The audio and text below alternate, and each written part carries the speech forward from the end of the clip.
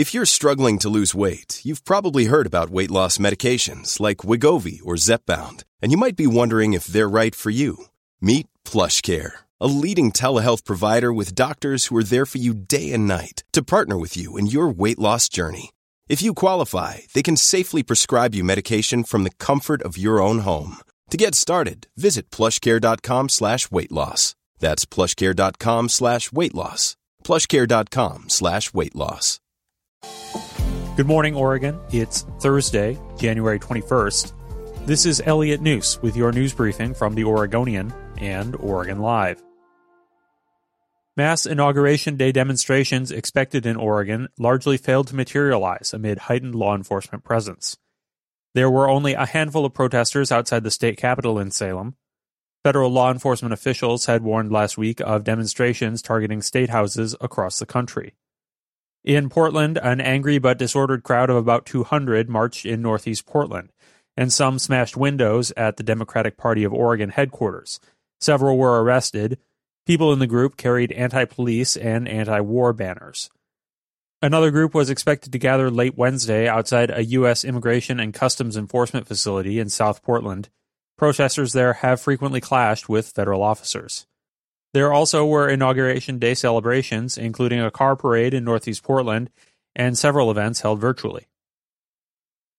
At least 3 former Oregon political candidates, all people of color, received robocalls with threatening messages on Tuesday, the day before President Joe Biden was inaugurated.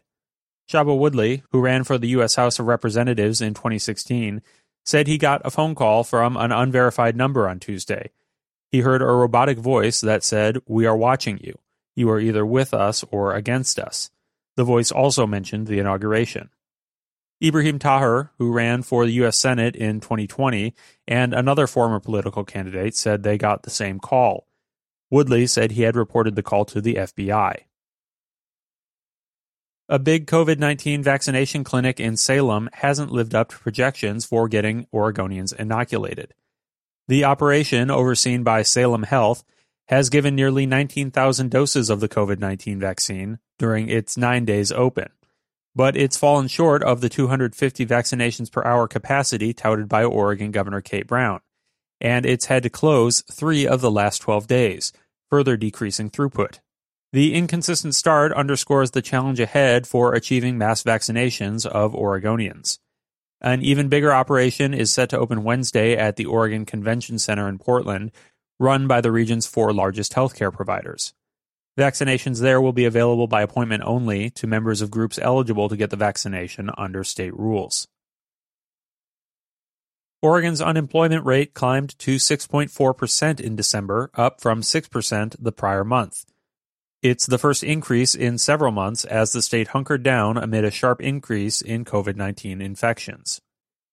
The state shed 25,500 jobs last month, according to data out Wednesday from the Oregon Employment Department, with the biggest losses in the leisure and hospitality sector. Governor Kate Brown ordered restaurants and bars to shut down indoor service in late November as the infection rate soared to unprecedented levels. Statewide, nearly 126,000 Oregonians were classified as unemployed in December. Some weather apps are predicting that Portland will see snow early next week. The National Weather Service says, yes, there's a chance, but the odds of flakes on the Willamette Valley floor are slim at best. Colder temperatures, however, are a more certain bet. Thanks for listening. Get the latest at OregonLive.com and support our journalism with a subscription at OregonLive.com/podsupport.